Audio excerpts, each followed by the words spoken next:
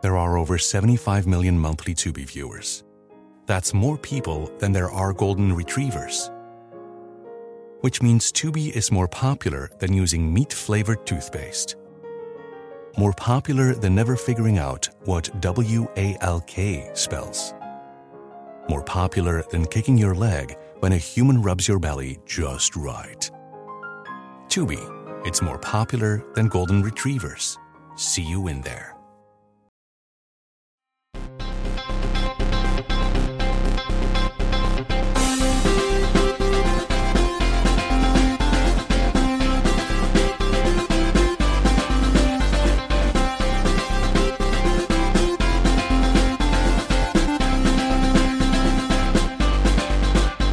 Welcome to Pod Save America. I'm John Favreau. I'm Dan Pfeiffer. And later in the pod, my conversation with our friend and former senior White House advisor, Valerie Jarrett, about her new book, Finding My Voice.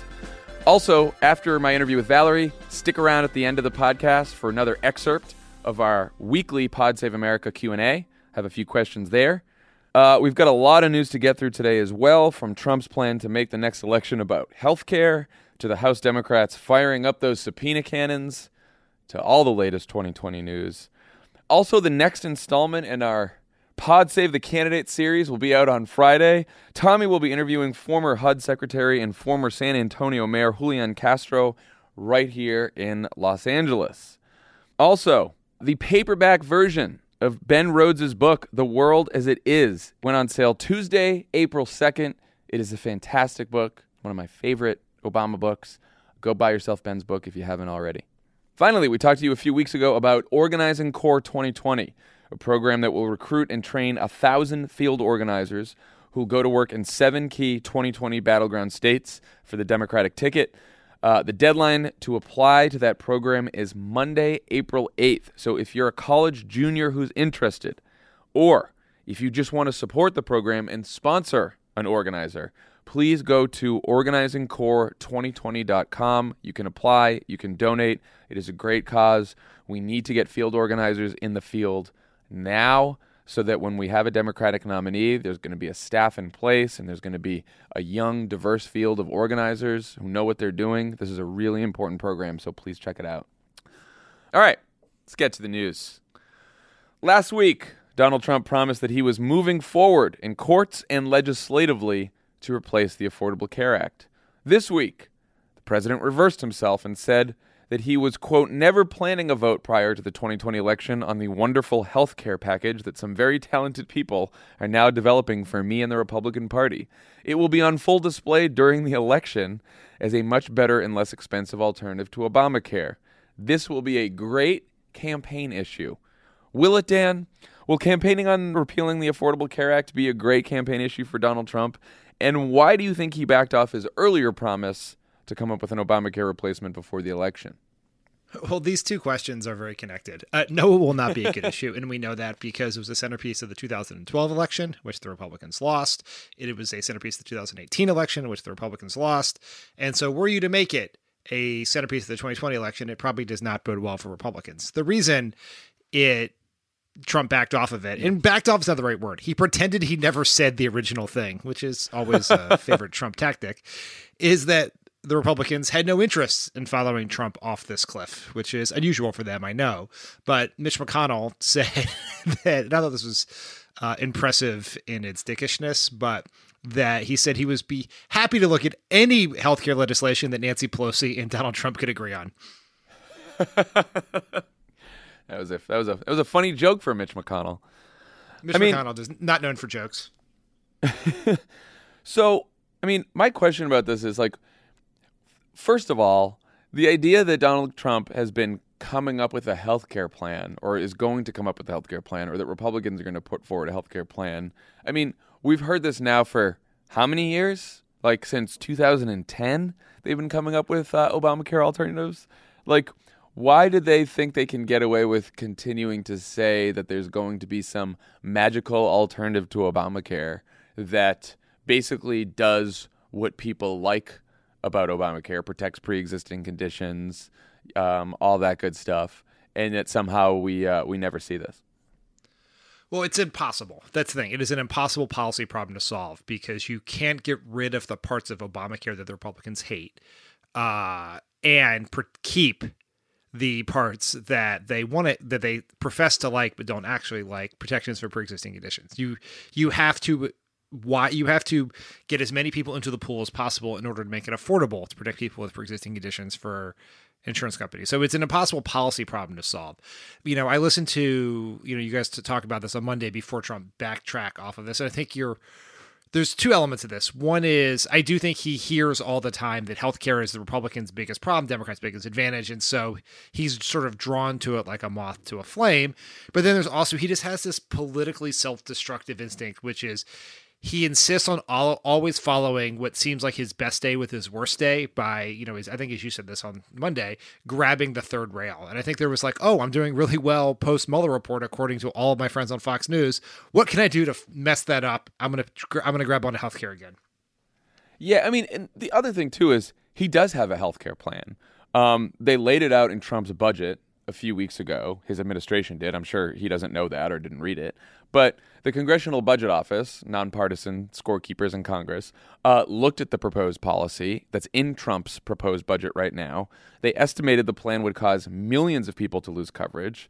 It would give states the option to let insurers return to discriminating against patients with pre-existing conditions, and it would allow states to give insurers the flexibility to decide what gets covered: maternal care, maternity care, anything that they want. So basically, he does have a plan that he's proposed in his budget, and it's shit. It's a bad plan. How excited are Republican politicians to make this a central issue in 2020? I mean, didn't Trump basically end up with the worst of all options here? Because he brought up healthcare. He pretended that they were going to have a vote on it, sometime in this year or early next year. And then he said, no, I'm going to punt this until after the election, thereby ensuring that the election itself will be about whether or not people want to repeal the Affordable Care Act, which we know they don't. I always get the sense that McConnell treats Trump like parents treat toddlers, which is he basically just promised him that Trump's like, I want healthcare. And McConnell's like, you can have healthcare after the election. We'll deal with it after the election, right? It's easier to do that. It's easier to delay gratification than to deny it. And Trump, being a toddler, decided to tell everyone that that's what the plan was, which, yes, it's the worst of all worlds, which is to say that if the Republicans take the House and Trump wins re-election, that the exact immediate result of that is the repeal of healthcare. That's an argument that Democrats would make and Republicans would try to elide, but now Trump has embraced it. And so it is in some ways, if Democrats play their cards right here, a bit of a reprise of what McConnell very deviously did with the Garland nomination, which is to say, to hang out this vote over the election so that Republicans who were uncomfortable with Trump could give themselves a rationale for voting for Trump, which is, I don't like Trump. He seems terrible. He seems racist. He seems wholly unfit for this job. But if he wins, the next immediate result is we get to protect the balance of the court. And so this is the Obamacare version of the Garland effect of 2016. And so, but it will be up to Democrats to make this argument and keep this story relevant for a very long time, which is challenging considering the fact that collectively as Americans, we were unable to hold last week's impeachable offenses in our heads for more than 5 minutes. But yeah, no, I mean, I think you're absolutely right. And I forget which story it was, but there was some focus group of Obama Trump voters. And one of the people said, I really like Donald Trump, but I might not vote for him in 2020 just because I'm really worried that if I do, I'll lose my health care again. There's sort of a preconceived notion from a lot of voters, rightly so, that Republicans and Donald Trump are just bad on healthcare and Democrats are good, however they feel about the parties and the individuals otherwise. And I think that's a strength that Democrats have. But as you say, they have to figure out how to capitalize on that strength. And to that end, somewhere in the Twitter stream of Trump's verbal diarrhea on healthcare was also an attack on Democrats. He said, quote, "Everybody agrees that Obamacare doesn't work. Premiums and deductibles are far too high. Really bad health care. Even the Dems want to replace it. but with Medicare for All, which would cause 180 million Americans to lose their beloved private health insurance. Dan, how worried should Democrats be about this line of attack, and what can we do to counter it?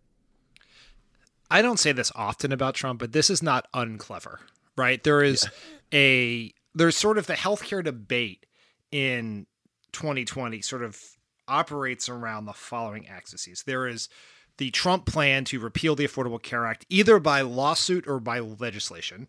There is the Democratic plan to protect the ACA. There is a debate around what comes after the ACA, whether that is a Sanders-like Medicare for All plan, whether that is something like Medicare for America, which offers a buy-in, or something like a public option, right? Like, what is the next step beyond that? And then there is the Trump plan to cut Medicare to by nearly $1 trillion to pay for his tax cut for corporations, Wall Street, and the wealthy. And so which part of that argument you can draw the most attention to determines how Democrats will be successful. There is, and if it is ACA versus no ACA, that is good for Democrats. If it is no ACA versus Medicare for All versus Medicare cuts, Democrats are going to have to argue the right point. I think personally that the Medicare cuts in the budget gave Democrats a huge advantage here, which is I think it should be easier to argue about giving Medicare to some people who don't have it than to cut Medicare from the people who do have it. And if Democrats can focus on that, then there's real chance for success here. But it is a lesson for Democrats that regardless of whether you're for a Sanders plan or something less, quote unquote, lesser, then Trump is going to say you're going to kick all 180 million Americans off their health insurance. That is what Trump will do. It's what Fox will do. It's what the Koch brothers will do. That will be the outer bounds of the debate. And look, we should stipulate here that 180 million Americans, where he's getting that number from is the number of Americans who get health insurance through their employer right now. So those Americans will not lose their health insurance under Bernie Sanders' plan. Their private insurance plan would go away, and instead they would be enrolled in Medicare. And by the way, not just the Medicare that we know of now, basically sort of a Medicare Plus version where there aren't premiums and there aren't deductibles and there aren't copays. It's free healthcare. That's what it is. But it would require a transition away from the plans you have now into that plan. Now, Medicare for All advocates would also say that, if you get your insurance through your employer today, your employer can change your insurance plan at any time and often does. So it's not like when you have your current plan now, you are in control of what that plan is, and when it changes, you are not your employer's in control of that. So there is an argument to be made there. But, there's also an argument to be made if you're for one of the other Medicare for All plans that offers a slower transition or offers a choice that, Donald Trump is proposing massive cuts to Medicare and to repeal health insurance for 20 million people. What Democrats are proposing is if you like the health care you have now, great. If you want to enroll in Medicare, like seniors have been enrolled in Medicare for decades and decades, you can do that. No problem. If you're an employer that wants to, enroll your employees in Medicare, you can do that too. And no charge, you just enroll right into the program. If you don't want to do that, that's fine too. That seems to me like a pretty strong message, and also a way to enroll a whole bunch of people who don't have health insurance, or have health insurance that's not working for them, into Medicare. I think that's great. I also think that there are some things that Democratic candidates can sort of agree on that would help win this argument over the long run, right? Which the first is every candidate can and should say every day on the trail that what this election about is healthcare. That it is about, if Trump wins, the Affordable Care Act is gone. We should repeat that every single day. It is to the benefit of every candidate who says it, and it's important to make sure that that sinks in over time. Let's use the long runway we have to the election to our advantage here by drilling it into the public consciousness. Second, I think we should also be highlighting Trump's plan to cut Medicare, right? That is the best argument against his argument about Medicare for All. But I also think Democrats should not demagogue each other's Medicare for All proposals. We should disagree about them. There should be a battle around the policy details. But if more moderate Democrats use right-wing talking points to describe the Sanders plan or Medicare for America, I think that just does Trump a huge favor, right? Yeah. And for people on the left, if you characterizing someone's position for a slower transition period or a buy-in or whatever else as somehow being in the pocket of pharma or insurance companies also does Trump's business for them, right? Like we should have a good faith debate on the policy issues without making Republicans arguments against Democrats, either that we are captive special interests or are trying to kick people off their healthcare or whatever that is. Let's have a real debate around the issues, and that'll get us in a better place. But if we do Trump's dirty work for him in the primary, that's a huge problem. And again, this all happens to be true, not demagoguing each other's plans, right? Because on one end, you're talking about automatic enrollment of everyone in this country into a Medicare program that just takes place over a transition period of 4 years. On the other end, you're talking about giving people the choice to enroll in Medicare if they want. And then in the middle, which is where Medicare for America is, you're talking about automatically enrolling about half the folks who currently aren't in Medicare and giving the other half of the folks a choice. So that's what it is. And they're different programs. There's benefits and drawbacks to each of them, but they are all about giving more people the ability to enroll in Medicare and to get health insurance and to get affordable health insurance. That's what these plans are about. But yeah, Democrats should be talking about this every fucking day. And, it's funny. The people who have, the one person who gets this message right all the time is every time Elizabeth Warren talks about healthcare and talks about healthcare plans, she always makes sure to say, well, before we talk about all of our plans and all the different plans that Democrats have, let's just remember that Donald Trump and the Republicans are out there every day trying to take our health care away. She starts every single health care answer like that. And I think, every other Democrat should probably do the same thing before you start talking about your plan. When you go back to 2016, I think one of the many reasons that led to the horrible result we got was also that there was this assumption that the Affordable Care Act was safe. Right. It survived multiple elections. It survived a Republican Congress and multiple challenges to the Supreme Court. So that is sort of the law of the land.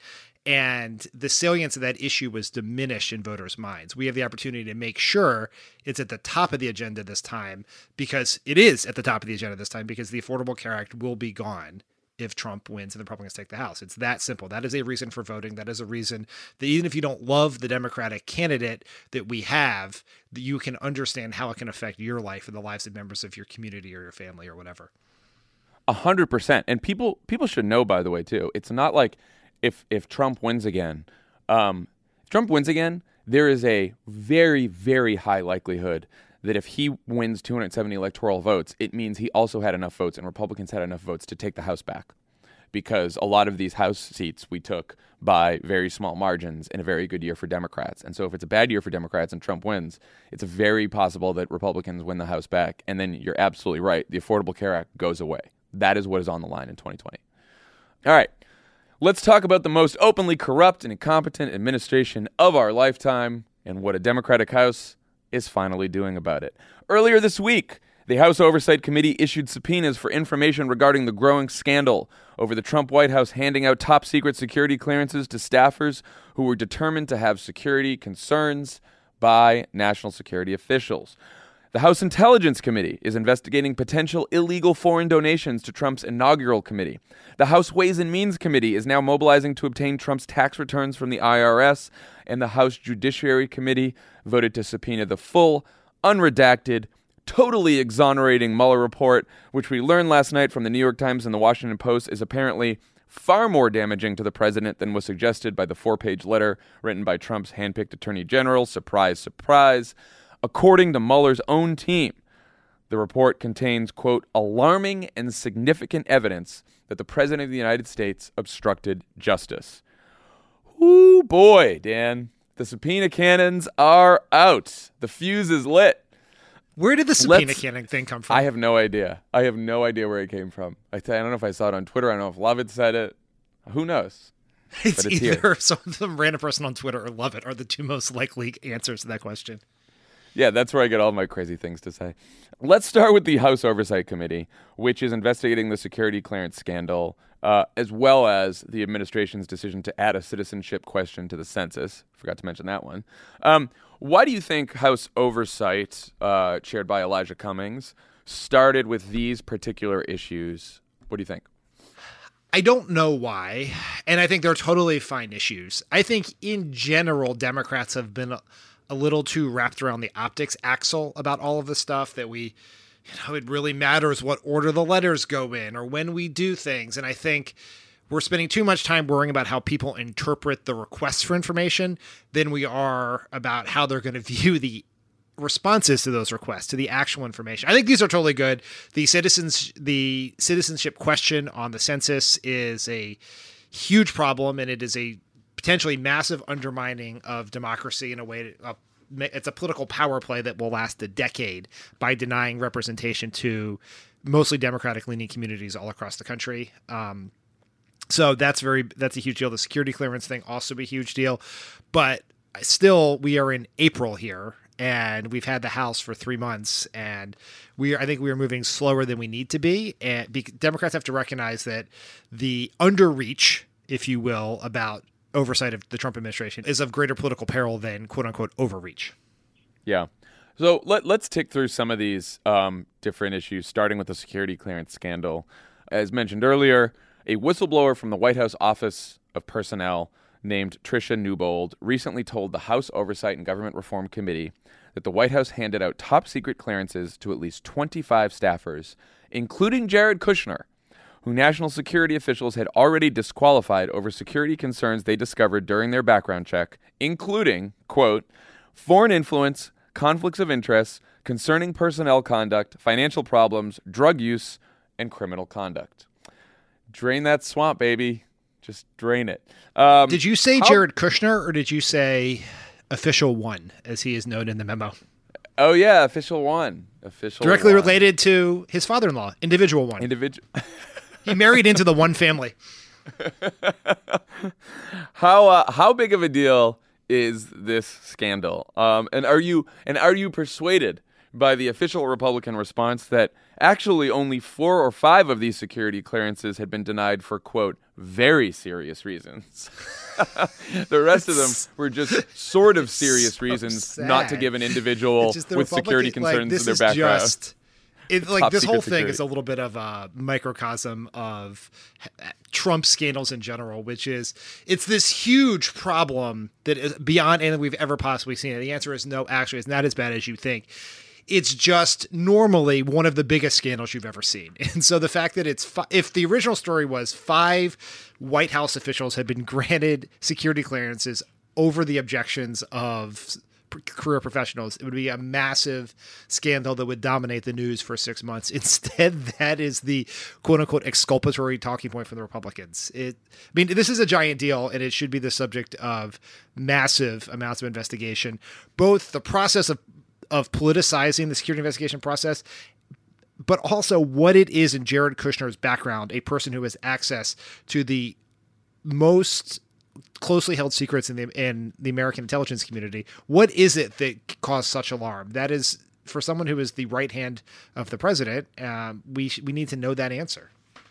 And again, just so people know this, the reason that the FBI and national security officials and the White House do a background check on their employees and try to find out about, things like drug use, debt, financial problems, personal conduct, all this stuff, is not because they want you to be an upstanding citizen, though they do, but they are worried that you will be subject to blackmail by foreign officials, foreign influence, foreign agents who say to you, okay, well, you know all these secrets. Well, I know something about how much debt you owe, or I hold the debt that you owe, or I know a secret about you. And unless you tell me the secrets that you have access to in the United States government, I will release the secrets that I have on you. That is one of the primary reasons why people conduct such thorough background checks, and also why, if during your background check you are honest about some of the issues you've had in your life, sometimes the FBI and the White House say, okay, well, at least you were honest about it on the security clearance, on the security forms, and because you're honest and it's out there, then it's harder for them to blackmail you, so we'll let you get the security clearance. But the fact that there was a bunch of people who probably lied on their fucking SF-86, which is the form that you fill out when you're trying to work and get a security clearance, and they had all this concerning stuff in their background, foreign influence, criminal conduct, etc. That clearly set off a bunch of flags in the national security apparatus, and they're pretty worried about it. And they didn't want to give those people access to the most sensitive information that the United States government holds. I mean, just to put a very fine point on it when it comes to Jared Kushner filled out his SF-86 and he quote unquote forgot to include a meeting with Russians to explore a secret back channel that would allow Jared Kushner and the Trump administration to communicate with Russia outside of the eyes and ears of the U.S. law enforcement intelligence community. That slipped his mind when he was filling out his form where you list your contacts with foreign governments or foreigners. And so, yes, there are a red flag or two in his file, I imagine. And again, it's like Jared Kushner also has a lot of financial interests and a lot of financial interests abroad. And the question is, when Jared Kushner is trying to fucking, forge Middle East peace, which he's doing a great job on, or talk with the Saudis or talk with the Russians, we have every right to know whether he has any financial benefit to making certain deals or certain agreements with these foreign powers. Like, the American people have the right to know that. That's why you go through a security clearance background check. Unfucking real. So let's talk about the House Judiciary Committee finally voting to give its chairman, Jerry Nadler, the authority to subpoena Robert Mueller's full report. Nadler, who had previously given Attorney General William Barr until April 2nd to release the report, is now saying that he won't use the subpoena right away and will be giving Barr time to change his mind. Dan, what do you think the strategy behind this is? Why would you give Barr more time? I was ready to fire off some hot tweets about this just out of pure frustration. And then I saw a tweet from Andy Wright, who was an attorney in the White House counsel's office when we were there working on these very issues. And he explained that the reason why the subpoena was authorized but not issued yet was, and this is his conjecture based on his experience working on both sides of these conversations, both in the White House and on oversight committees on the Hill, is that there will be a legal battle over this. And it is important for the congressional committee to show that it did everything it possibly could, short of the subpoena, before they get to the subpoena. So that's why there was always a process of negotiation, sort of potentially compromise on how these things are done. But you have to show that you tried to do everything before the subpoena. And if you just issue the subpoena right away without that sort of preparation work, then it's likely that you're not going to win in court. So this is, Andy at least believes, and he's very, very smart about these things, that it is about ensuring that if there were a legal challenge to this, as there probably will be, that Nadler's committee has the best chance to succeed. So I didn't send the tweet. You didn't. So no hot tweets. But it was going to be good. It's going to be very angry. I'm sure Brian Beutler sent them anyway, because I know he's annoyed about this. Yes. So the Republicans on the Judiciary Committee voted against giving Nadler the power to subpoena the report, which is odd because every House Republican voted to make the report public just last month. Trump has also backtracked on his initial willingness to release the report that he says totally exonerates him. Very weird, huh, Dan? What could they possibly be worried about in releasing this full report? What do you think's going on? I don't know. It seems suspicious, and it is notable that Republicans, both during, and post-Trump, feel essentially no obligation to be burdened by the position they held 3 days ago. So it doesn't matter. It makes no difference to them that they said release it last week. This week they say don't release it. Now they're going to be against the release of it. It's just sort of, it's all part of being Republican is you have to have the part of your brain that emits shame surgically removed prior to party acceptance. I mean, what do you think about the New York Times and Washington Post reports last night that Mueller's team has been telling people that they are quite annoyed and displeased with William Barr's 4-page letter that tried to summarize their report, when in fact what we learned from these reports is that Mueller's team had already written summaries of their report in front of each section, and they wrote them believing that they would be released to the public almost immediately. And yet, William Barr did not do that. William Barr said that even their summaries, the Mueller's team summaries, somehow had grand jury information or classified information in the summaries. But it's sort of weird, like, why would Mueller's team write a summary that they believed would be released to the public that contained classified information or grand jury information? Seems a little odd. I have a lot of thoughts on this. I really do. I mean, first, let's just stipulate that we yelled at the press for writing the, Mueller, clouds clear over Trump, best day of Trump's life without ever having read the report and basing it on the 4-page summary of a man who did not believe the special counsel had the authority to investigate the president on questions like obstruction of justice. So we yelled at them for that. So let's not go completely the opposite direction, not having read the report, but the general take is no shit. Like this was so obvious at the time that there was at least something more damaging to Trump than was in Barr's letter, because Bob Mueller, who is a man very careful in the words that he says and writes, said he did not exonerate Trump on obstruction of justice. So that would lead you to believe that there's a high likelihood that there's a lot of evidence that suggests that, I don't know, Congress, for instance, would want to look at it and see and make their own judgment. And then there's this part of the letter that drives me insane, which is Barr essentially himself, not Mueller, clears Trump on obstruction. Yeah. And everyone was like, well, Trump's in the clear, despite the fact that that is Barr's opinion. It is Barr's position, his position of the Department of Justice, that Trump cannot be indicted because he's president of the United States. So if you cannot charge Trump, then you cannot clear him. You are simply offering your opinion on the evidence, and your opinion means nothing. The only people who can render a fucking judgment on this is Congress, and Barr is currently denying Congress access to the evidence to make said judgment. So the other thing I would say about this is, hey, Mueller team, where were you last week? Like, why did it take you a week to let your concerns bubble to the top? You are free men and women now. You can speak, you can leak. Like, it would have been better to not let us get however many weeks it's been since this came out for the Barr summary to sink into the public consciousness before you decide to express your concerns. And even now, I should say, the sourcing on the Post and the Times stories is not Mueller's team told the Times or told the Washington Post. There's an intermediary. It's Mueller's team has spoken to officials who have spoken to the Post and the Times.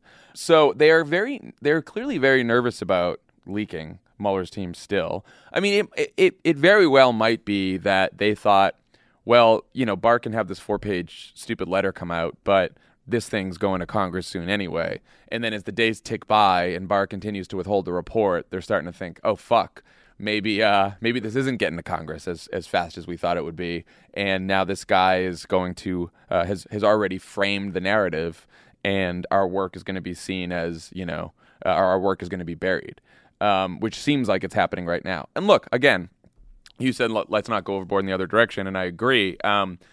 It seems unlikely that the report actually says, Trump did conspire with the Russians and he did obstruct justice. Absolutely, right? Like it's not like Barr's smart enough to know that he couldn't get away with too much of a cover-up. But he's also smart enough to realize that if he framed that letter in just the right way and, by omission left out a whole bunch of really damaging information about Donald Trump and potential criminality and evidence of criminality, then by the time the report comes out, if he can just slow walk it long enough, the narrative about Trump being exonerated would already be set. And that once the report does come out and Democrats start screaming about it, which we will if there's bad shit in there, then everyone will say, oh, just fucking sore losers, those Democrats, just complaining about this report. The president's already been exonerated. Why can't we just move on? That is very likely that Barr could have done that. Very likely. This is a very esoteric and painful sports reference, but do you remember in the playoffs last year when my Philadelphia 76ers were getting their ass kicked by your Boston Celtics? And in one of the games, the Sixers hit what they thought was the game-winning three-pointer as the clock was going out. And whoever runs the confetti cannon at Wells Fargo Arena fired off the confetti cannon, only to then find out it was a 2-point shot and a 3-point shot, which meant it was a tie. Then the Sixers lost in overtime. That is how I feel about the exoneration parties that all of the Trump people had afterwards, which is like there was the hug between Kellyanne Conway and Sarah Huckabee Sanders. There was that nauseating New York Times story that we talked about a few weeks ago about how they had all these parties and celebratory dinner parties. Well, maybe it was a little early for those parties is what I'm saying. A lot of confetti on the court right now, Dan. A lot of confetti.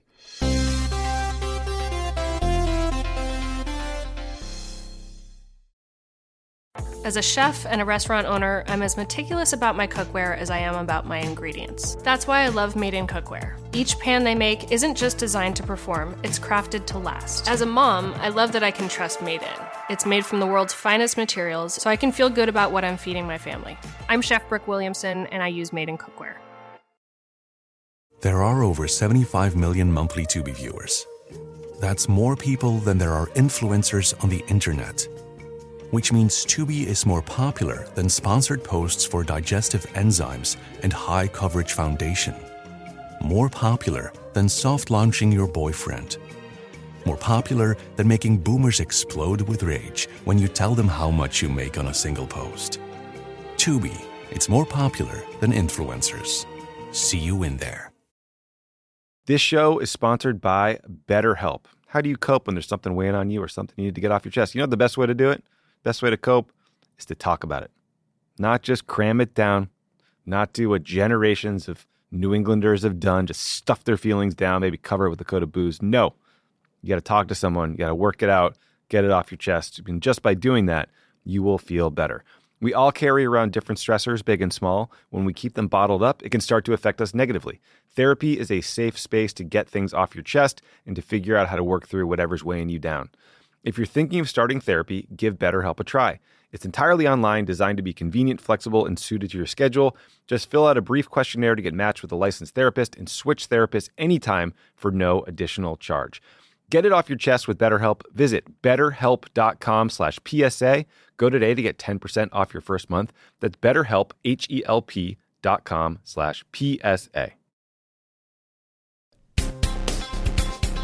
All right, let's talk about some 2019 elections before we get to the 2020 elections. In a special election on Tuesday, Democrats in Pennsylvania flipped a state Senate district in suburban Pittsburgh that Donald Trump carried by 6 points in 2016. Pam Evino won that seat that opened up when the incumbent Republican left to run for Congress last year. Unfortunately, Democrats got much tougher news in Wisconsin, where a conservative state Supreme Court candidate declared victory in a race that could have a significant impact on that state's politics for years.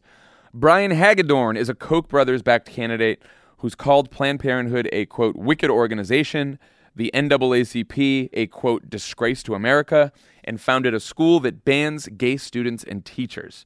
His liberal opponent, Judge Lisa Neubauer, still hasn't conceded because the race could be within the margin for a recount, but regardless of how things play out, she underperformed significantly in a state that's critical to the party's chances in 2020.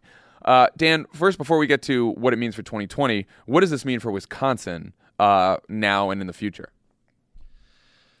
It's terrible. This one was a real gut punch on a whole host of levels. And Tuesday night was a little bit of what it's been like to be a Democrat in the Trump era, which is really exciting good news followed by some sort of devastating bad news, like right back to back. And I was super excited about the Pennsylvania win. And then I started tracking the Wisconsin race and I saw Neubauer was up and then she wasn't. And I was waiting for Broward County to come in, and then I realized there was no Broward County, and I recognize it's not fully done yet, but prospects don't look great. And it affects the ability of Democrats to take control of this court, which has been, in the Wisconsin Supreme Court, has been a huge problem for progressive policies, access to the polls, union organizing, everything that Democrats care about. There's been this backstop at the Koch-funded Wisconsin Supreme Court, and we needed the seat to have a good chance to reverse the balance of that court in 2020, when you would hope and expect that there would be a more Democratic-leaning electorate than there was in the midterms and in the special. So people know there's a 4-3 conservative majority on the court right now. This will make it 5-2. Conservative majority, which means that there's another seat open in 2020, and it's the election is on the day of the Democratic primary in Wisconsin, so you have a better electorate. So what Democrats were hoping is win the one on Tuesday, win the one on 2020, and then they have a progressive majority in the Supreme Court. Now we won't have a chance to flip the Supreme Court until 2023. A liberal Supreme Court in Wisconsin, what it could have done is it could have upheld Governor Evers' veto over whatever gerrymandered maps the legislature draws in 2021. So you have a conservative legislature in Wisconsin, and the reason it's conservative is because the state districts are very gerrymandered. And so they would come up with a new map in 2021. Evers would just say, fuck it, I'm going to veto that. It would go to the court, and if there was a liberal majority, then the liberal majority would probably uphold the veto. Now that probably won't happen, which means we will have a gerrymandered Wisconsin for quite some time, and that legislature has already tried to take power away from the Democratic governor. It is very, very bad. So what happened in this election? Like, why people thought that Neubauer was going to win. There wasn't really a lot of polling, but she actually outspent her conservative counterpart, and yet, you know, he still pulled it out.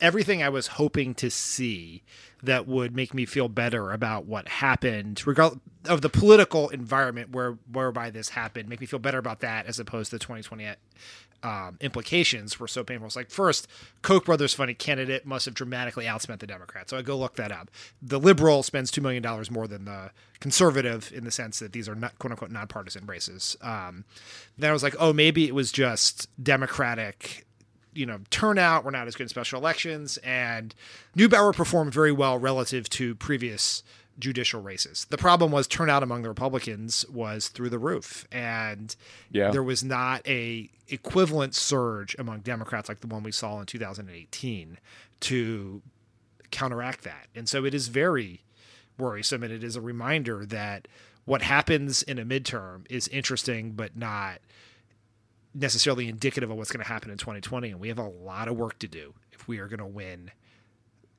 Wisconsin in 2020 and all these other states. Like we have to presume through the roof conservative Trump-based turnout, and we're going to have to counteract that with through the roof Democratic turnout and winning a good number of independents and up for grabs voters. I think that's extremely important. I mean, like if this was a situation where Democrats just stayed home and they didn't care about the race and they didn't come out, you could say, all right, we just boost our turnout to the levels that, it was in the midterm. And that does not seem to be the case. It seems to be the case that, Democrats turned out like they did in last April's special election, Supreme Court seat election in Wisconsin, and Republicans they came out. The margins in the suburbs of Milwaukee, the Republican margins were huge. And we cannot bet on the fact that any Trump voter, Trump fan, is going to stay home in 2020. We have to assume that they're all coming out, and we have to get our base to turn out. But getting our base to turn out is absolutely necessary, but it is not sufficient. We have to win over independent voters. We have to win over swing voters. We cannot win the election without doing that. We cannot. And this is the important caveat, so people don't take this out of context on Twitter, is that winning over swing voters is not a call for more centrist or quote unquote moderate ideas. That's not actually what we think. I actually think a compelling, progressive, populist policy platform and message is the best way to accomplish those two goals. But it is, if we were in a popular election situation, we could win by simply turning out more Democrats because there are more Democrats than there are Republicans in this country. But unfortunately, and it's really stupid, but we have electoral college, and therefore in these Midwestern states where the Democratic base is actually shrinking because young people are moving out and the state's population is getting older and whiter, we have to do both, and that's just how it is. And you're right. I mean, I believe, too, a populist progressive economic message can win over these independent swing voters. It did win over those voters in 2018 because we made the election about healthcare. But that is the message that those voters have to hear from us. They have to hear about healthcare. They have to hear about how fucking J.P. Morgan just got $4 billion from Trump's tax cut. Like, those messages have to come from the mouths of Democratic politicians to the ears of voters. And there's a lot of shit in between that that can screw up the message. And they can't hear about Democratic infighting, and they can't hear about people complaining about this and that and all the fucking bullshit that we talk about every day. They have to hear about healthcare, about the economy, about jobs, about tax cuts. They have to get that message. And as Democrats, we have to do everything we can to make sure that message is directed to those voters and that it actually breaks through the noise. Very important. A lot of people were tweeting about the need for less coverage of 2020 and more coverage of down ballot races between now and 2020. What do you think about that? Sure. Like, yes, there needs to be much more coverage of down ballot races. I'm hesitant to that. The answer is to yell at the press until they cover 2020 less for two reasons. One, 2020 is important. Like, who the Democrats pick to run against Trump is really, really important. And it should be part of an important conversation, but also the answer to a political problem identified by Democrats cannot be some sort of change in how the press does their job. We have no control over that. So we're going to have to find a ways, both as Democratic operatives, as people who have a podcast and a progressive media company you guys have, as Democratic voters, how can we find ways to drive the conversation around the things we care about and to shine a spotlight on the things that get less attention from the traditional media and funnel the activist energy into both winning in 2020, picking the right nominee, allowing people to be passionate about a Democratic primary candidate they care about, and win in Wisconsin. I think we had in races like the one we just had in Wisconsin. So we have to spend some time thinking about that, but just like simply like yelling at the New York Times that they should cover Democratic presidential candidates less is, I think, not the right prescription to what is a very real problem. Yeah. I mean, the most important thing is, nominating a Democrat who can beat Trump in 2020. And it's not going to matter much what happens down ballot if we don't get that right. At the same time, it's absolutely correct that if all we do is figure out who to nominate and concentrate on the presidential election, that, we won't pay enough attention to the down ballot races, and then that Democratic president could have a real problem on their hands when they finally get into office and try to pass shit. So both are important, and we have to do both. But I do think, the most important thing is whether we're talking about the presidential level, whether we're talking about Congress, whether we're talking about the states, talking about the message we want to get through, being positive as possible as opposed to trying to, eat each other alive here, is going to be very important to winning in 2020 up and down the ballot. So with that, the big piece of 2020 news you've probably been hearing a lot about lately is the first quarter fundraising totals. Bernie Sanders is leading the field with $18.2 million raised since declaring his candidacy on February 19th, and that came from 525,000 individual donors and without holding any fundraisers. Kamala Harris is second. She raised $12 million from 138,000 donors in a little more than 2 months, and about half of her total came from online donations, the rest from holding fundraisers. Beto O'Rourke is in third with $9.4 million raised over 18 days from 218,000 individual contributions. Don't know the number of donors yet, but that's also all from online without holding any fundraisers. Pete Buttigieg is in fourth with $7 million raised from 158,000 donors over a little more than 2 months. And Elizabeth Warren's campaign said it reached its goal for the quarter, but hasn't yet announced its total, and we have not heard from the other major candidates. Dan, what's your reaction to these numbers, and did anything interesting pop out at you? All very good numbers, right? I think all of them should feel very good about what they did, both in a short period of time, like Beto O'Rourke did, a more constrained period of time, like Bernie did. Kamala Harris's numbers are very good. I think we will have a sense of how good they are when we see everyone else's numbers. And it's probably somewhat telling that no one else has put their numbers out, right? If you think your numbers are great, you put them out at a time and they'll get the most coverage. And if you think they're not great, you wait till everyone else puts their less ideal numbers out and you try to be stuck in the same story with them. And so I'm curious as what the difference is between Pete Buttigieg's number and, a Kirsten Gillibrand or a Cory Booker, because that tells you something, right? And so that's one. Two, I think the thing that sticks out in my mind is Bernie Sanders' cash on hand number, which he has $28 million cash on hand, which is a mind-boggling sum, which means not just that he's raised a bunch of money, but he has been able to spend it efficiently because they've done a bunch of big rallies. They've hired a lot of staff. They've been spending money, on digital list building and stuff like that, but they've been doing it in a way in which they still have a lot of cash. And the question will be that theoretically and historically, the second quarter numbers are more interesting than the first because people get a huge bump on their first day. They have some set of supporters who can write max out checks. Like Kamala Harris raised $6 million over $12 million offline, if I remember correctly. And so how much more is her offline base, and can you sustain that level of fundraising success going forward? So that will be interesting. But all of these campaigns and candidates should be very pleased with their results. It is notable that Kamala, Bernie, and Beto all have, heading into this race, the largest email lists by far. And they clearly benefited from that, from being smart enough to develop and nurture very successful fundraising lists heading into a presidential campaign.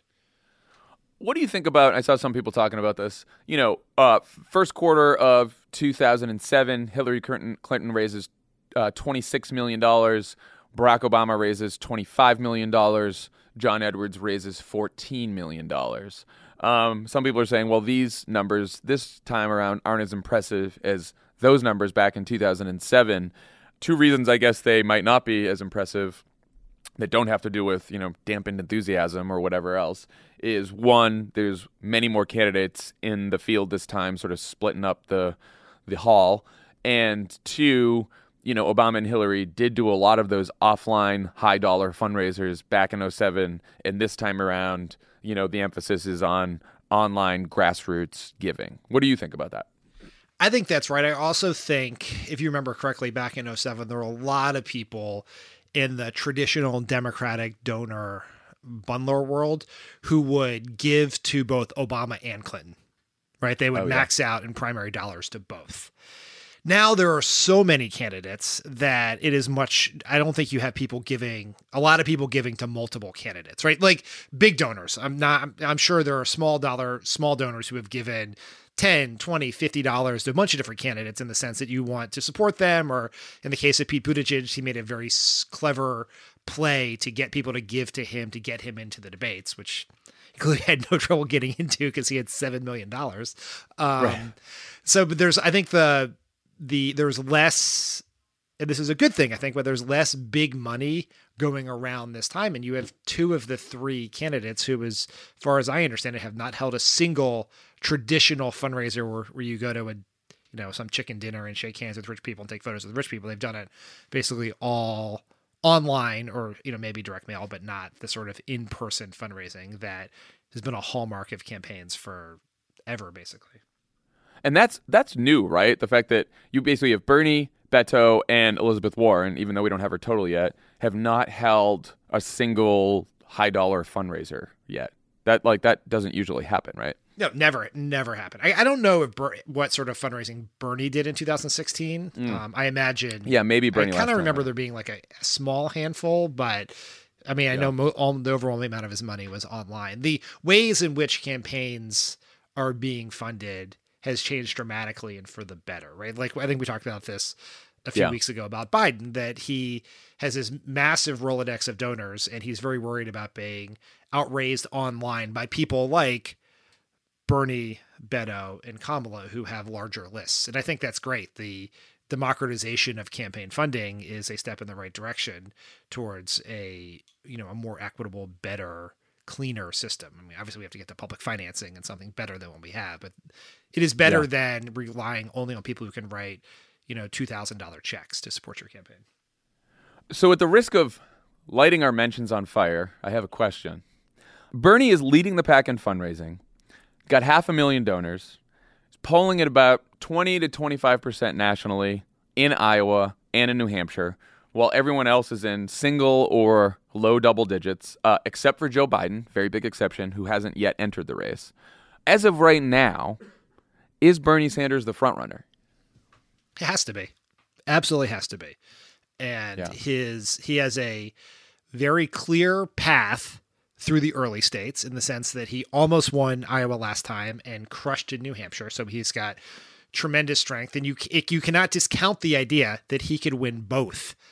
And when you win the first two, you get a pretty big, head of steam to head into the other races. He has clearly the money to compete all across the country and a very fired up, engaged donor base. And I say donor base not just in terms of people giving him $5, but people showing up, engaged supporters showing up at rallies, volunteering, etc. So he would have to be, at this current moment, the front runner or a front runner, how you think about it. But he has tremendous strength, and it should not be discounted by anyone. Yeah, he also has very, very high favorability ratings among Democratic voters. He's more voters' second choice than any other candidate right now, according to polls. There was a lot of talk in 2016, and there's a lot of truth to it, that he had problems with black voters. This time around, he's winning about 20% of the African-American vote in a far more divided field in 2016. And importantly, it's about the same amount of vote that he's winning overall. So those are all the strengths. The counter-argument Nate Silver made yesterday, he said Bernie is back down to polling around 20%. That's not that strong for someone with 100% name recognition. In my opinion, he's one of the 4 most likely people to win the nomination, but he's certainly not an odds-on favorite or really a traditional frontrunner, especially given he trails Biden. What do you think about that, and what are the other obstacles you see to Bernie capturing the nomination? I mean, Nate is right, and that Bernie has, we believe, a very high floor on his support and a low ceiling. And I say low ceiling only because he has 100% name ID. So your room for growth is theoretically lesser than someone who has 30% name ID or 60% name ID, in the sense that people, if they know you, they've theoretically made a decision about you. It's easier to win someone over who doesn't yet know you than to win someone over who knows you and has already decided to support someone else. So the counter argument to that counter argument is that in a multi-candidate field, his high floor is more than enough to win. He has 2 twin challenges, I think, one of which every candidate has, which is polls, at least to this point, have indicated that Democrats want someone who can win. And can Bernie make a argument that a 70-something-year-old self-identified Democratic socialist from Vermont is the most electable Democrat? And he has an argument to make. He is making it already on the stump. It is, his team has actually been making it since the 2016 election, and the argument that he would have won over a lot of those Obama-Trump voters that left the party in 2016 because of his populist economic argument. And so he's got to win that argument. The second one is the same thing that contributed to his defeat in 2016, which is he is doing well, as you point out, with African-American voters, but can he do well enough to not get blown out in the delegate race in a 2-person race? And so this is an important thing to understand about how you become the nominee, which is Democratic delegates are allocated proportionally by congressional district. And in most cases, a lot of districts have even numbered delegates. And so in a 52-48 race or a 53-47 race, you're going to most likely in any individual district split those delegates 2-2. Right. But there are a lot of districts, because of gerrymandering, population trends, et cetera, that are heavily African-American. And what happened for Obama in 2008 and Hillary Clinton in 2016 is Hillary Clinton was winning those African-American districts by 30, 40, some cases 50 points. So she's taking most of the delegates there. So if Bernie can't do better than he did against one individual Democrat among African-American voters, he's going to run into a wall that will prevent him from getting a delegate lead in a 2-person race. Now, in a multi-candidate field, that could be very different. But if Hillary Clinton, or if a Democratic opponent of Bernie Sanders has a similar lead among African-American voters, I don't think Bernie Sanders can win. And so that he's going to have to be able to do better. There are indications he can, and they seem to be focused on it, but that still remains the challenge when it comes to the actual work of getting the delegates you need to win the nomination. Yeah, I mean, I think Bernie Sanders also, by the way, has probably the highest unfavorable ratings among Democrats of anyone in the field, even though he's got very good favorable ratings. And this is also what comes with having nearly 100% name ID in the field. People have made up their minds about Bernie Sanders. And in the general election, when you poll general election voters, he's got one of the higher unfavorable ratings as well. So he has those challenges. And that is, I think, one reason why you see him. He's basically one of the only Democrats out there right now who's running, who's really focusing on this electability argument, which is interesting from the sort of lefty socialist candidate is out there making the electability argument all the time. He's talking about how many of his donors are registered Republicans, how many of his donors are registered independents. He's tweeting out polls of general election matchups against Trump that show him beating Trump by a few points. Like, he's really trying to hammer home this electability message, because I think the Sanders people realize that there is an unfavorable ratings issue both among Democrats and among voters in the general electorate. But I also think, by the way, that it's like it has been very underestimated, or at least not talked about that much by pundits, how so much of this race this primary race could be dependent on the sheer composition of the number of candidates in the field, right? Like, who wins? Bernie Sanders is hanging on to 20% in a 10-person field. He's doing a lot better than Bernie Sanders hanging on to 20% in a 4-person field, right? That's very obvious, but it's just it's interesting that the number of candidates that are actually competitive for this nomination really does matter, because if you have Joe Biden jumping in the race and he's sitting there at 25%, around 25%, Bernie's sitting there around 25%, and if there was like another candidate who was getting all the rest of the votes, then, both of them might have trouble winning. But instead, there's like 5 candidates who are splitting up the rest of the vote. Therefore, you could see possibly like Bernie and Biden go in the distance. But again, it is very early. And sort of 2 more things about this. One, I understand exactly why Bernie Sanders is in his campaign are making the electability argument so aggressively. I do think that electability is something that is better shown, not told, in the sense that you demonstrate electability in the things you do, not by telling everyone you're electable. I think that I agree with when that. your argument becomes electability, then you're not really making a true argument for yourself. It seems almost offensive in my view. And then the second thing is, to your point about the size of the field, the reason why, like, there's been some comparison to the Republican 2016 field, in the sense that you had all these candidates, they stayed into the end. That allowed Trump to succeed. But there is a difference in how Democrats and Republicans allocate delegates and pick their nominees. Republicans do winner take all. So Trump benefited from all these other people being in the race, taking 2%, 3% away from a Rubio or a Cruz or whoever else were the Trump alternative. Democrats, it's different in the sense that you have to reach a threshold to get delegates in a lot of places. And so there could be 18 people in the races, but if only 2 or 3 of them are polling at a decent number, then it's really only a 3-person race as it becomes delegates. You think about 2008 when we were running in Iowa, there were a lot of people in that race. Kucinich, Biden, Chris Dodd, Richardson, all these people, but only Clinton, Obama, and Edwards were able to get any real number of delegates out of Iowa. And so you have to, like, the question will be not how many people are in the race, but how many people are doing well enough to be in some sort of top tier to actually get delegates, and where those delegates come from.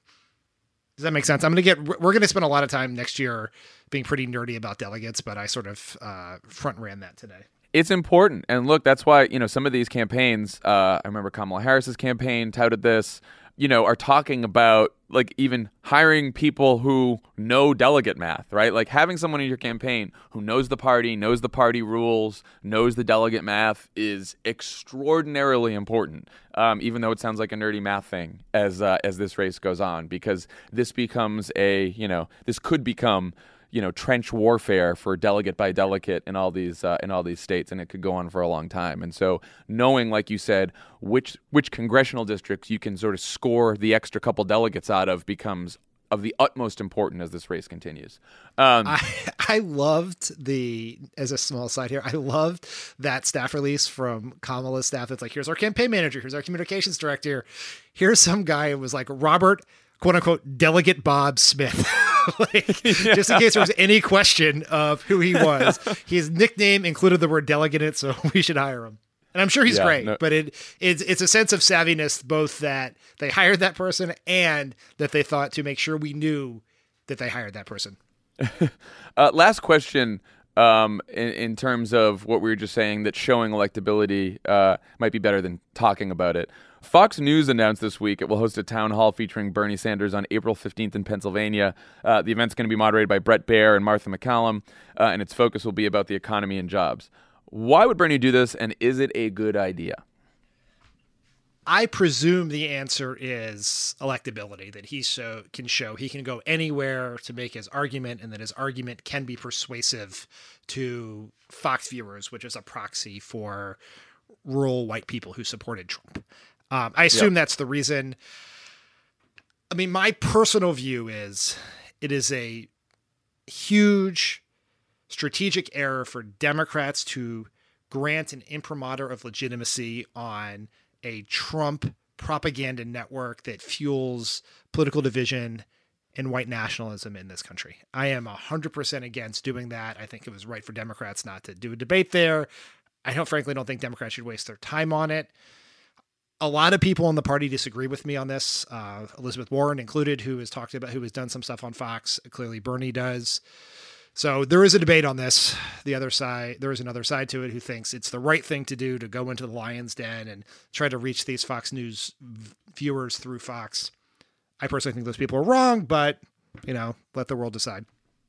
I mean, I agree with you. I do think there's a slight difference between, granting Fox News a Democratic debate, which, as we all know, I think is a fucking terrible idea, going on a typical Fox show, signing up as a contributor for Fox News. I think all of that is garbage. I think there's a difference between, spending a couple minutes with Tucker Carlson, if you're a Democratic candidate, or fucking Sean Hannity or any of those losers, and having a town hall where, Bret Baier, who's still pretty conservative, ask you some questions. He's a 6 on the Trump loyalty scale, if I remember correctly. That's right. He's a 6. Yeah, he's not quite a 10 yet. He's a 6. But having Bret Baier ask you some questions, but then getting to answer questions from a town hall, even if the town hall is filled with a lot of Republicans, and being able to get your message out to a bunch of viewers, most of whom are Trump fans and are never going to vote for you. But yeah, there may be a few people who voted for Trump and are like, not so much about him in 2020. Maybe you can reach a few people. I still think generally I would, as you've said, the most precious resource on a campaign is time. I might use my time in other ways if I was on a campaign, but I see less harm in holding a Fox News town hall than doing the typical Fox News circuit. I think Pete Buttigieg went on Fox News Sunday, did an interview with Chris Wallace. Maybe that did him some good too. I don't know.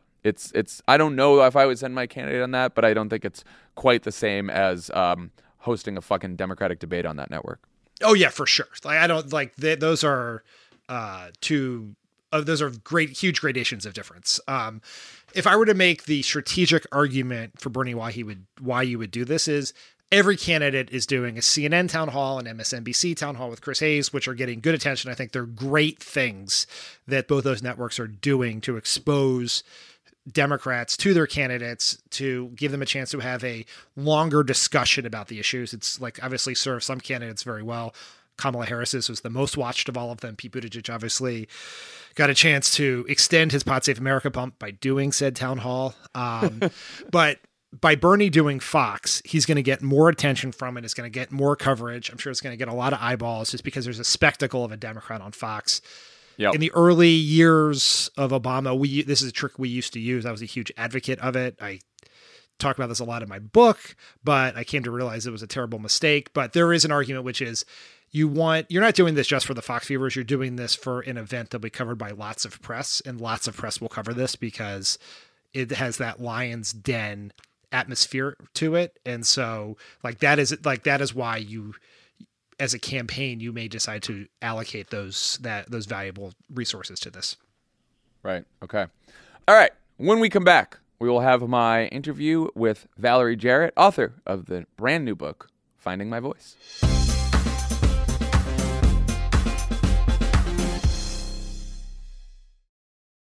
As a chef and a restaurant owner, I'm as meticulous about my cookware as I am about my ingredients. That's why I love Made in Cookware. Each pan they make isn't just designed to perform, it's crafted to last. As a mom, I love that I can trust Made in. It's made from the world's finest materials, so I can feel good about what I'm feeding my family. I'm Chef Brooke Williamson, and I use Made in Cookware. There are over 75 million monthly Tubi viewers. That's more people than there are influencers on the internet. Which means Tubi is more popular than sponsored posts for digestive enzymes and high coverage foundation. more popular than soft launching your boyfriend. More popular than making boomers explode with rage when you tell them how much you make on a single post. Tubi, it's more popular than influencers. See you in there.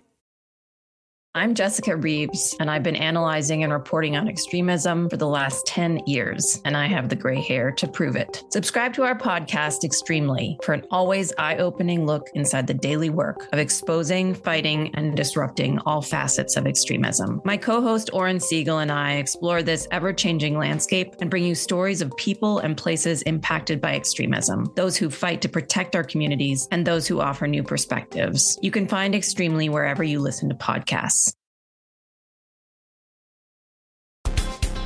On the pod today, former senior advisor to Barack Obama and the author of the new book, Finding My Voice, My Journey to the West Wing and the Path Forward, Valerie Jarrett. Well, hello there. It's so nice to have you here. I can't believe you're here and all this. I mean, I anyone know. who hasn't seen this studio, you got to really take a peek. It's like a real thing. It's like you guys are all grown up. We are all grown I up. feel like I've known you since you were a young one. Sort of. And now Sort you're, of all you grown even up. got like a touch of gray hair there. I know, there's too much gray. It's really getting there now. That's okay. So you've written this wonderful book. The book actually starts you talk about your childhood in Iran, where you were born and spent time as a kid. How did your childhood there shape your views of what it means to be an American and also of that country? Profoundly. Yeah. And I lived there till I was 5, but then we went back pretty frequently until I graduated from high school. And when we were there, it was in the mid-50s, and we lived on a hospital compound with physicians' families from around the world. And it was a time when, obviously, the United States had far better relationships with Iran than they do today. Right. And their health department was trying to recruit physicians to help share best practices. Back and forth, not a one-way street, but both ways. And my dad really couldn't find a job in the medical field at a teaching institution in the United States where he was making what his white counterparts were making. And he and my mom were both a little crazy, I think. And so they take off for this other part of the world. But what I learned there, Fabs, is this. Number one, that I could walk into a room and find something in common with anyone in the room. I played with children where we didn't share a language. We weren't from the same country. We worked it out. You know, play is play with kids. And so I have that expectation. So that's one thing. The other thing I learned that people who haven't lived out of the United States don't fully appreciate is like how much we have going for us here in America. Yeah. Like my mom had to boil everything I drank. She had to peel everything I ate. I mean, the diseases that you could get there were deadly compared to what we have here. The poverty was such that we've never seen here in America. And so I think that it gives you a better appreciation for what we have, not to mention the civil liberties that we have here. And then the final thing I would say is I believe the United States is already the greatest country on earth. It's not the only country on earth. Yeah. And we can actually learn a great deal outside of our shores. And I think that perspective on the world I gained at a very early age. And it's actually the first conversation I had with Barack Obama in 1991. He talked about Indonesia. Right. And we had very similar experiences. And I think it shaped our outlook of both domestic policy and foreign policy. So you say that you had not really considered a career in government or politics. No. When did that change and why did it change? Well, it changed because I was miserable. Uh-huh. Nothing like a little good misery to get you That'll motivated to think do it. about what am I going to do next. So, And what were you doing at the time? My Lord, I was practicing law at a big law firm. Okay. I went You were in from one Chicago. big law firm to another in Chicago. I was on the 79th floor of what was then the Sears Tower, magnificent view of Lake Michigan, Right. sailboats, the whole 9 yards. And I would turn my back to the door and I would cry. And I would say, what in the world am I doing here? And at the same time, I was in the middle of a dreadful marriage. I had my daughter, best thing I ever did. And I would stare at her. Just breaking news all the time. She Every is time I turn on breaking CNN. news on CNN. I'm so proud of her. And she also did a swirl in her career away from the private law firm. And I just would think, well, am I actually doing something in the course of the day that's going to make Laura proud of me? And the answer was a resounding no. I wasn't really good at my job. I hated those timesheets. I hated everything about it. And Harold Washington had just been reelected mayor of Chicago to his second term. And with that, he also now had control of the city council.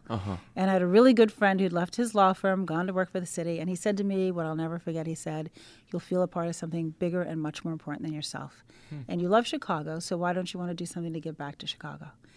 And it resonated with me. And so I take this big leap of faith. I leave behind the big paycheck and the fancy office. I walk into City Hall. My boss takes me to my office, which is really a cubicle with a window facing the alley. And I thought, this is where I belong. Really? Yeah. I felt like it was the right place to be.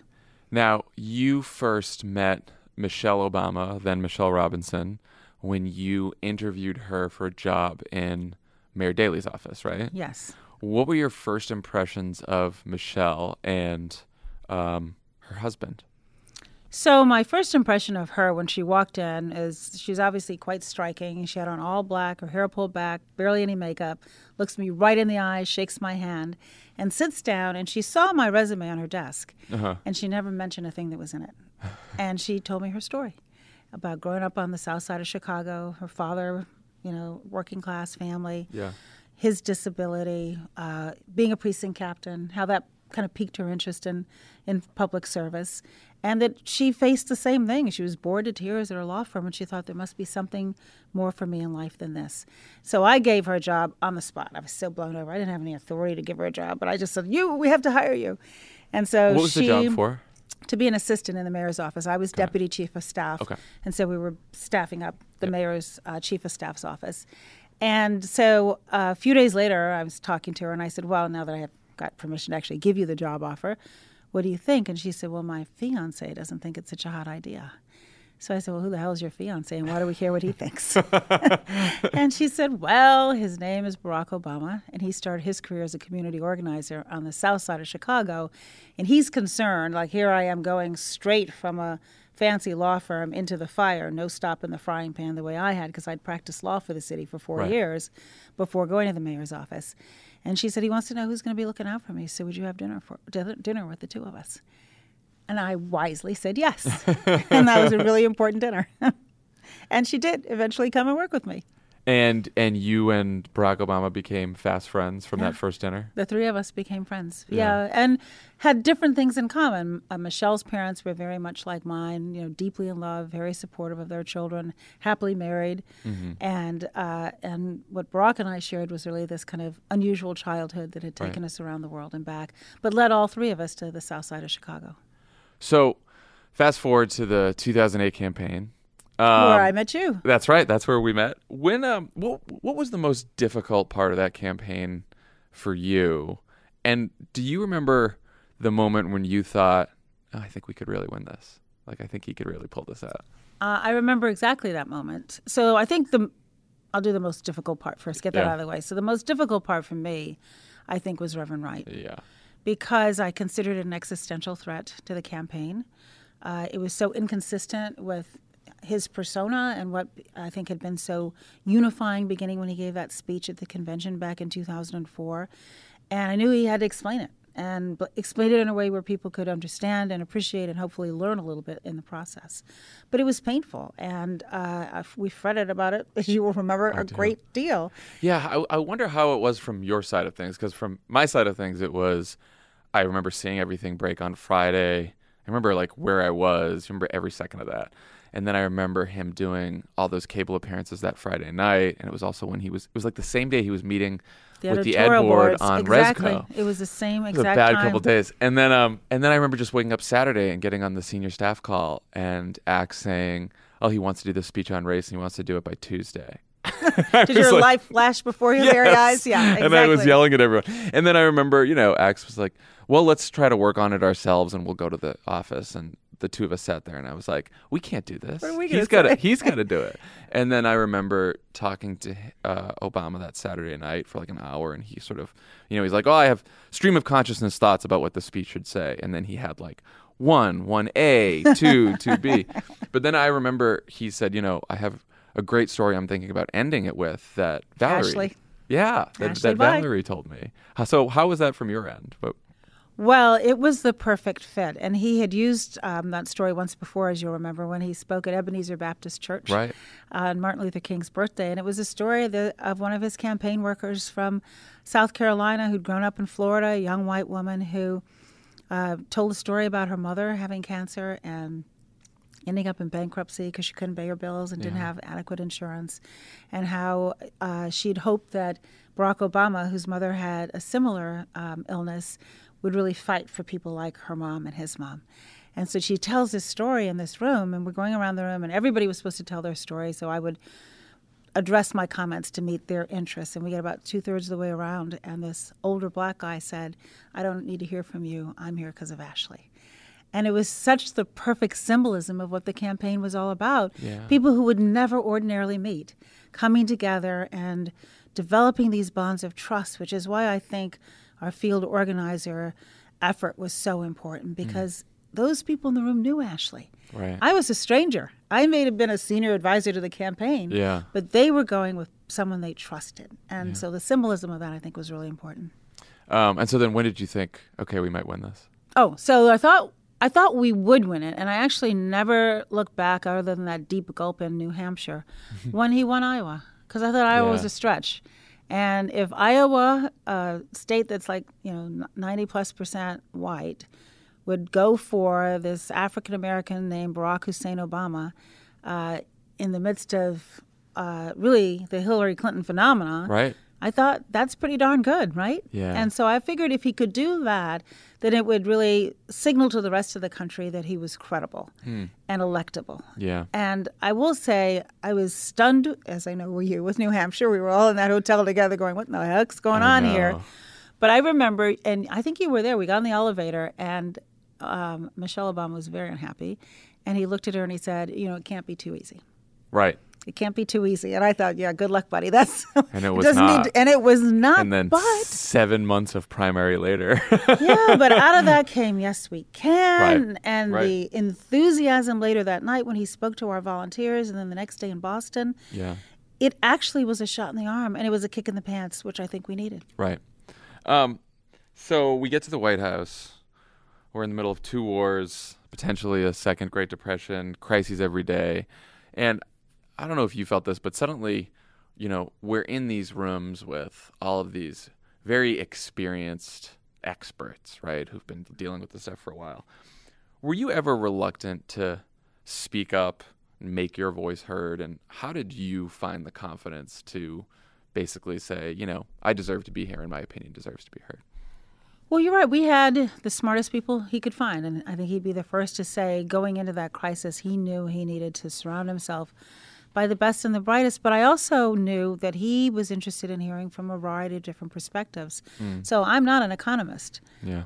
I have run a business, though, and I know how important certainty is to the business community. Right. And I know how important it was that if we thought that the economic crisis was going to have a bad impact on business, that people who have always been suffering and vested in were going to suffer even more so. And so thinking of them and keeping them top and center, I knew was important to him. And so I think tone starts at the top, and I think he set the kind of tone where all voices are important. And I think also, obviously, having a pre-existing relationship with him gave me a comfort level. But as you'll remember, there was a time when the women were shying back. And I think, look, as you said, 2 wars, economic crisis, with a lot going on. And then there was a lot of testosterone flowing. Right. And I often wonder whether the guys were feeling slightly intimidated by it as well, but it did have more of an impact on the women. And he seized on that. And what he said to them, I think, is an important message, which is, if you're not speaking up, then it's not about you. It's about your ideas and what your ideas add to the equation. And even if I don't agree with you, you're going to make me think about it from a perspective I didn't have before. Yeah. And so him reinforcing that for, I think, all of us was helpful. And I never tried to profess to be, an expert in a field that I'm not an expert in. But I also know that it's not all about, research and evidence, and some of it's about how you feel. Yeah. And I remember he was great at going around the room and making sure that every single person in the room, he'd say, what do you think? And he would go to someone in the back, what do you think? I think that's that law professor in him. Right. And he could also read the room. So I can remember so many times you'd see a young person and they were they'd be on the edge of their seat and they wanted to say something, but they didn't feel it. And he would just lean in. Yeah. And then he would give them positive reinforcement. And it sent a message to everybody This is a safe place. And he being the president, will make better decisions if they are informed by a whole variety of views. Yeah. And I think that also added to the integrity of the decision-making process. So even if we didn't start out agreeing with where he ended up, you felt good about the process. You felt like your voice was heard.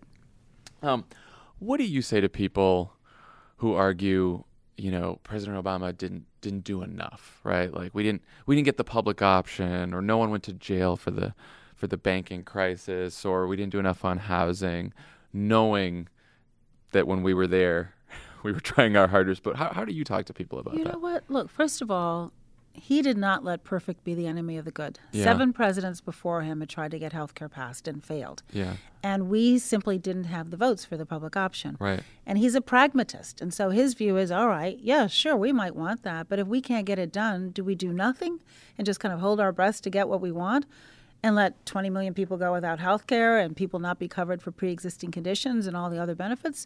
Or do we say, let's make progress where we can and come back and fight another day? And I think he was very good at seeing the art of the possible, pushing the envelope, because there were people who said, forget about it altogether, if you'll remember, right? Yeah, when Scott Brown won that seat. We're like, oh, well, it's all over. And there were people who said, just do children. And he was determined to try to push for as much as he could possibly get. And I think that's important. Now, for people who say, and I get, nobody went to prison. I get, why didn't you get immigration reform done? Why didn't you get criminal justice reform done? Why couldn't you keep guns out of the wrong hands? And what I say is, look, we had 8 years and we ran full speed ahead. And I think never lost sight of why we were there. He never put his short-term political interests ahead of what he thought was good for our country, which is why he was willing to use political capital to get the health care bill passed. Right. And so you just say, look, when you're in those jobs, you know that people are going to always wish you could have done more. We wish we could have done more. But I feel very confident that we did the best we could. It was a tough deck. It was a very tough deck. So I had Cory Booker on the other day, and we were debating whether to get rid of the filibuster. And because he had previously said that, he thought it was important, we should keep it. And my view is, I came into that White House believing, Barack Obama's message that we could work together. We could work with the other side. And then 8 years of watching the Republic. The fever never broke. The fever never broke. I know. And I wonder how you think about that now and what you think, does the next president have the ability to work with the Republican Party, or how do you deal with this Republican Party going forward? Well, this Republican Party is like nothing I've ever seen before. I know Republicans who don't recognize their own party. It's been hijacked in a sense. I think the only way we deal with the current situation is by everybody realizing their responsibility to engage and vote. And not just vote, but be informed with your vote. Hold people accountable. Don't just fall in love with a candidate, but really find out what's their mettle, what are they made of? Will they blink? Will they waver? Will they forget why they're there? And I think it was important that we got caught trying, because Barack Obama did come in and say, I am going to reach across the aisle, and I'm going to try. And look at all the amendments we made to the Affordable Care Act, trying to get one Republican to vote for it. Right. And they wouldn't. But I think it was important for his inclusive vision of America to show that he wasn't just the president of the people who elected him. He was the president of the entire country. And I think that still resonates with people. Right. The majority of the people. The problem is so many of them who feel that way don't vote. Right. And so a big part of what I want to do over the next several years, not just the presidential election, is to help people understand why they have to engage. Our democracy is only going to be as good as we demand that it be, and that if we don't, then the special interests will come out. The only reason why we haven't done anything to have universal background checks passed through Congress is because the NRA put so much money on the table. Right. And unless members of Congress feel as much heat from their constituents as they feel benefit coming from special interest groups like the NRA, then they're going to sit on their hands. Right. And in states where people have galvanized and organized, you've seen change. And we need to bring that change to Washington. What specific qualities and character traits are you looking for in the next president? Well, I still believe that we need a president that governs for all of America, that has a message that's an inclusive message, where we appreciate the richness of our diversity and we don't try to focus on our differences, but focus on what we have in common. And that we're looking to have a better understanding of each other. The way our country has always improved, as that arc of the moral universe has moved, is when we've understood each other better. If you look what happened around rights for the LGBTQ community, something I'm very proud of on his watch. And I remember the day that marriage equality was announced by the Supreme Court, and he gave a speech, and he said, moments like this feel like a thunderbolt, but we have to remember the decades of hard work that went into it. Yeah. And so I'm looking for a candidate who appreciates the fact that it is hard work. It's not a popularity contest. You do need to win. Yeah. But after you win, you have to do what you think is right. And it is hard to do what is unpopular once you're president. And it is tempting to just play to your base. Right. Because you get the positive reinforcement from your base. Yeah. But that's not the job. So I'm looking for somebody who, yes, can inspire and motivate people to want to participate in their democracy, but who is also prepared to make some very tough calls. And as you know, President Obama used to always joke, like, how come I don't get the easy decisions coming across my desk? And we're like, oh, no, we took care of those. We just bring you the stuff where we're like, whoa, hard things terrible. are hard. Hard, as Zach said, hard things are hard. really hard. And it takes a certain internal constitution to deal with that in a way where your temperament is steady. And it's a lot harder to not react in anger than it is to pop off. And I'm looking for somebody who has some self-control and a temperament and an inclusive nature, and who's going to really try to make sure that our country is a land of opportunity for all Americans. And I don't see that happening right now. Yeah. Obviously, you write in the book about finding your own voice. What advice would you give to candidates running about finding their own voice? You know what? Be authentic. Yeah.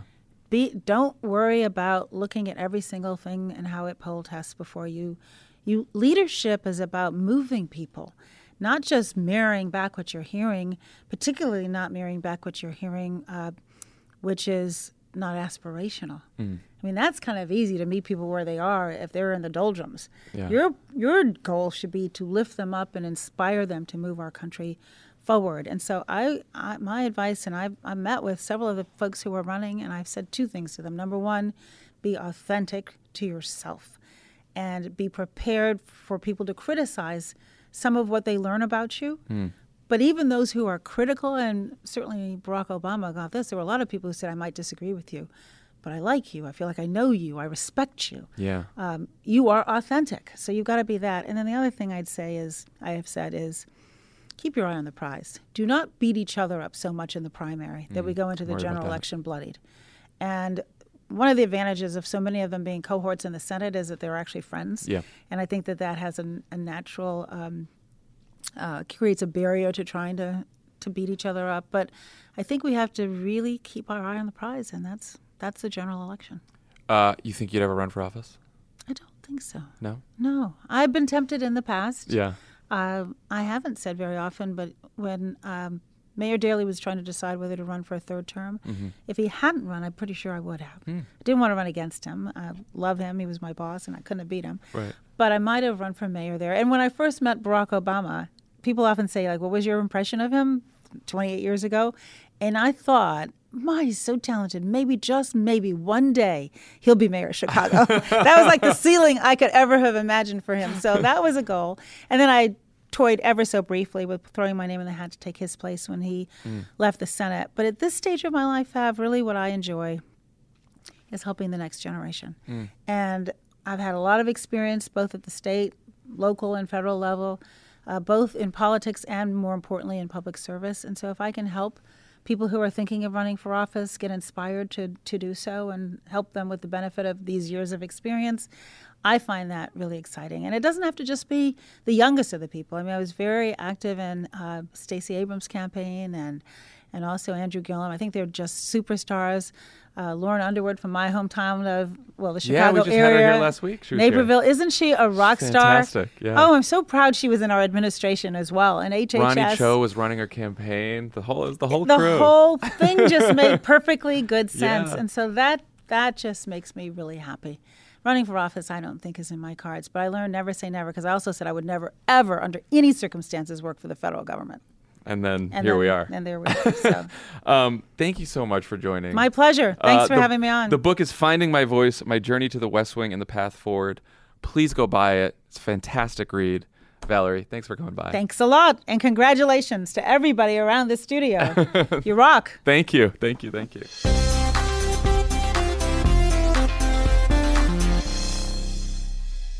Okay, as promised, an excerpt of our weekly live Q&A. This week it was Tommy and me, and as always, the questions were asked by Priyanka Arabindi of What a Day fame. And you can check out our live stream Q&A every Wednesday at 1 p.m. Pacific. You can go to youtube.com/crookedmedia and check it out. Smash that subscribe button. Ask us some questions. We'll give you some answers. Our first question here is about debates ongoing between Democrats over policy implementations. There's healthcare, environmental policy, etc. How do we as voters and non-experts evaluate who has or what is the best plan for going forward? It's a great question. Vox.com. Yeah, yep, honestly. But honestly, read stories at places like Vox and Sarah Cliff. The New York Times will do stuff, Washington Post, BuzzFeed. There's all kinds of places will have good deep dives into what a lot of these policies mean. I would say as a voter, you sort of evaluate two different things. One is, do I like this policy? Do I feel like this is a good idea? Like after figuring out what it is and understanding it. And then I think the second big thing is, what is the likelihood that this can be achieved? And and has this candidate offered a path to achieve this policy and to pass this policy, right? And so, there's different ways of doing that. Some of these candidates will say, I can achieve this policy goal through an executive order, so I won't even need Congress. Well, that's great. That'll happen pretty fast as soon as that person gets elected president. Others will, most of the policies they will put forward have to be passed through Congress. And then you have to ask yourself, how is this policy going to be passed through Congress? If Democrats control it, will we be able to get Republican votes? If not, will we be able to do enough? John, do you think the filibuster could be an issue? And so where this is leading me, no, it's like if you're out there saying I'm going to pass Medicare for all, but you also are not willing to eliminate the filibuster, for example, that's Bernie Sanders' position. You're not really going to pass Medicare for all. And also Cory Booker in his conversation with you seemed to suggest he would get rid of the filibuster, but then I feel like he might have kind of backtracked later. He's going back and forth. He's a little worried about it. Now, and in fairness to these candidates, because I've been tough on all of them on the filibuster thing, a lot of this is up to the Senate Democrats, right? The president can't order the Senate to get rid of the filibuster. So talk to Chuck Schumer, right? Talk to the rest of the Senate Democrats, because if they don't get rid of it, then nothing's happening. But Mitch McConnell, I think, is on the floor today. Yeah, just happened. Shrinking the amount of time that you're asked to deliberate a judge from 30 hours to 2 so that he can just ram as many conservative judges through the Senate as possible, right? Yep, that's correct. So they seem to be cool with making some of these changes. Yes. Oh, and then the other thing that you should use to evaluate these policies is, does the candidate have a plan to finance these policies, to pay for them? Because I think we would all agree that Democrats have probably cared too much about deficits over the last several decades. And so we shouldn't worry about, if we are investing in an important policy, whether it's teacher pay, whether it's healthcare, and we think we're going to get a good return on that investment, it's fine for the deficit to go up a little bit. But there's a point where you actually have to finance something and you have to pay for it. You can't just increase the deficit forever. We could be in some trouble there. So figure out how they're going to pay for it. Some of them are going to pay for it with raising taxes on the wealthy. Some of them aren't going to tell you how they're going to pay for it. But I think that's another way to evaluate these policies. Yeah. This next question's from Nathan. He wants to know what changes you would make to the format of primary debates. His idea is to get rid of the audience so candidates don't have to play for applause or pull questions directly from campaigns' published platforms rather than horse race. What do you guys think would make primary debates more effective, especially looking at ours where it's like the first one I think is build to 20 candidates. Mm-hmm. It's kind of going to be crazy. I'd say Nathan's idea about getting rid of the audience is a great one. I love that. I love that idea. Playing to the applause is just Nathan for DNC chair.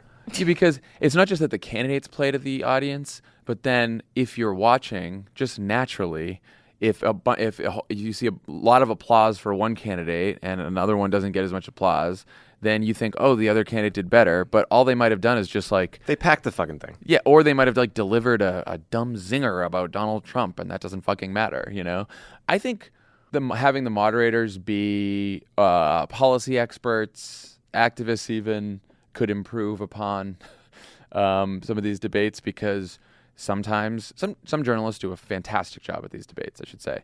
But sometimes, the questions tend toward, what are you going to do now that you only raised $2 million in Q1? Yeah. And they're more horse racy questions. Ask questions. It's good when moderators encourage debate among the candidates, but it would be great if they tried to do that on policy to the greatest extent possible, not like, I don't know, horse racy stuff or personal attacks or whatever. Watch the latter stage Hillary Clinton-Obama debates to see what not to do, and then we'll just reverse it.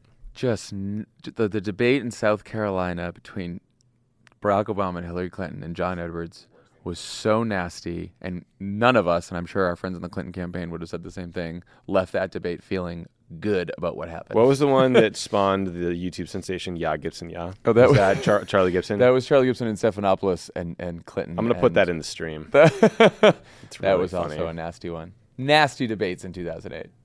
All right, this is in the fun section, but it's like also kind of serious. Okay. Where do you guys go to get your news? How do you stay informed? Twitter. That's why I'm on. As much as I hate Twitter, I'm addicted to it because it is the best. I think it's the best way to get news up to the minute every single second. There's that. There's Nuzzle, which is actually a better way of still using Twitter. Nuzzle, I've talked about this before, gives you the top news stories that are being shared by most of your followers, but you don't have to have the scrolling anger of Twitter. You can just see the stories listed out. I like that for what a day. And then, of course, our Slack channel about news. Yeah, 24 hours a day, everyone's just putting in news stories in our Slack channel. Sorry, can't join that Slack channel. Yeah, we can't let you join that. So I personally or Crooked Media pays for the New York Times, Washington Post, Wall Street Journal.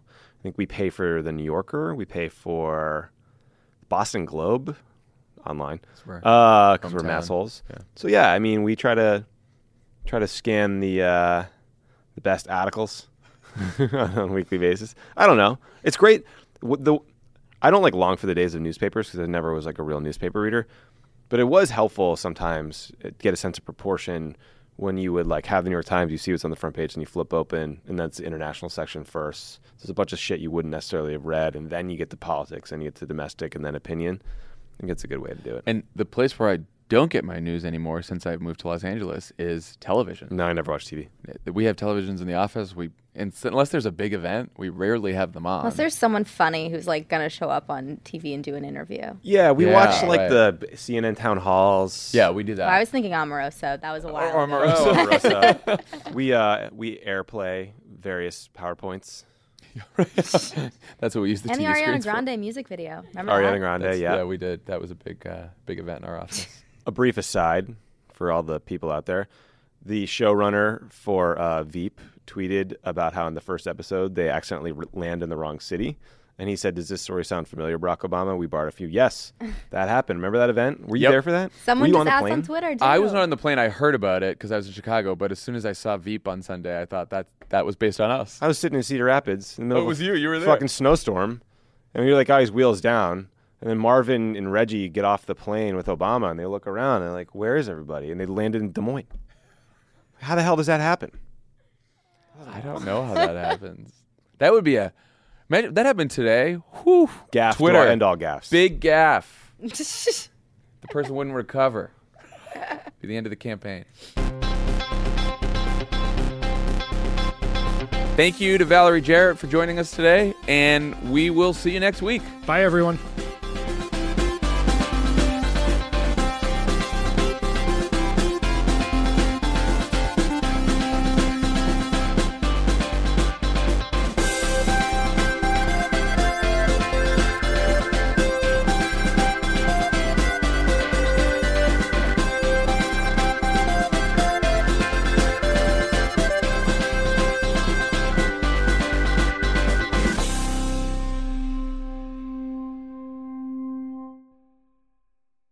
As a chef and a restaurant owner, I'm as meticulous about my cookware as I am about my ingredients. That's why I love Made in Cookware. Each pan they make isn't just designed to perform, it's crafted to last. As a mom, I love that I can trust Made In. It's made from the world's finest materials, so I can feel good about what I'm feeding my family.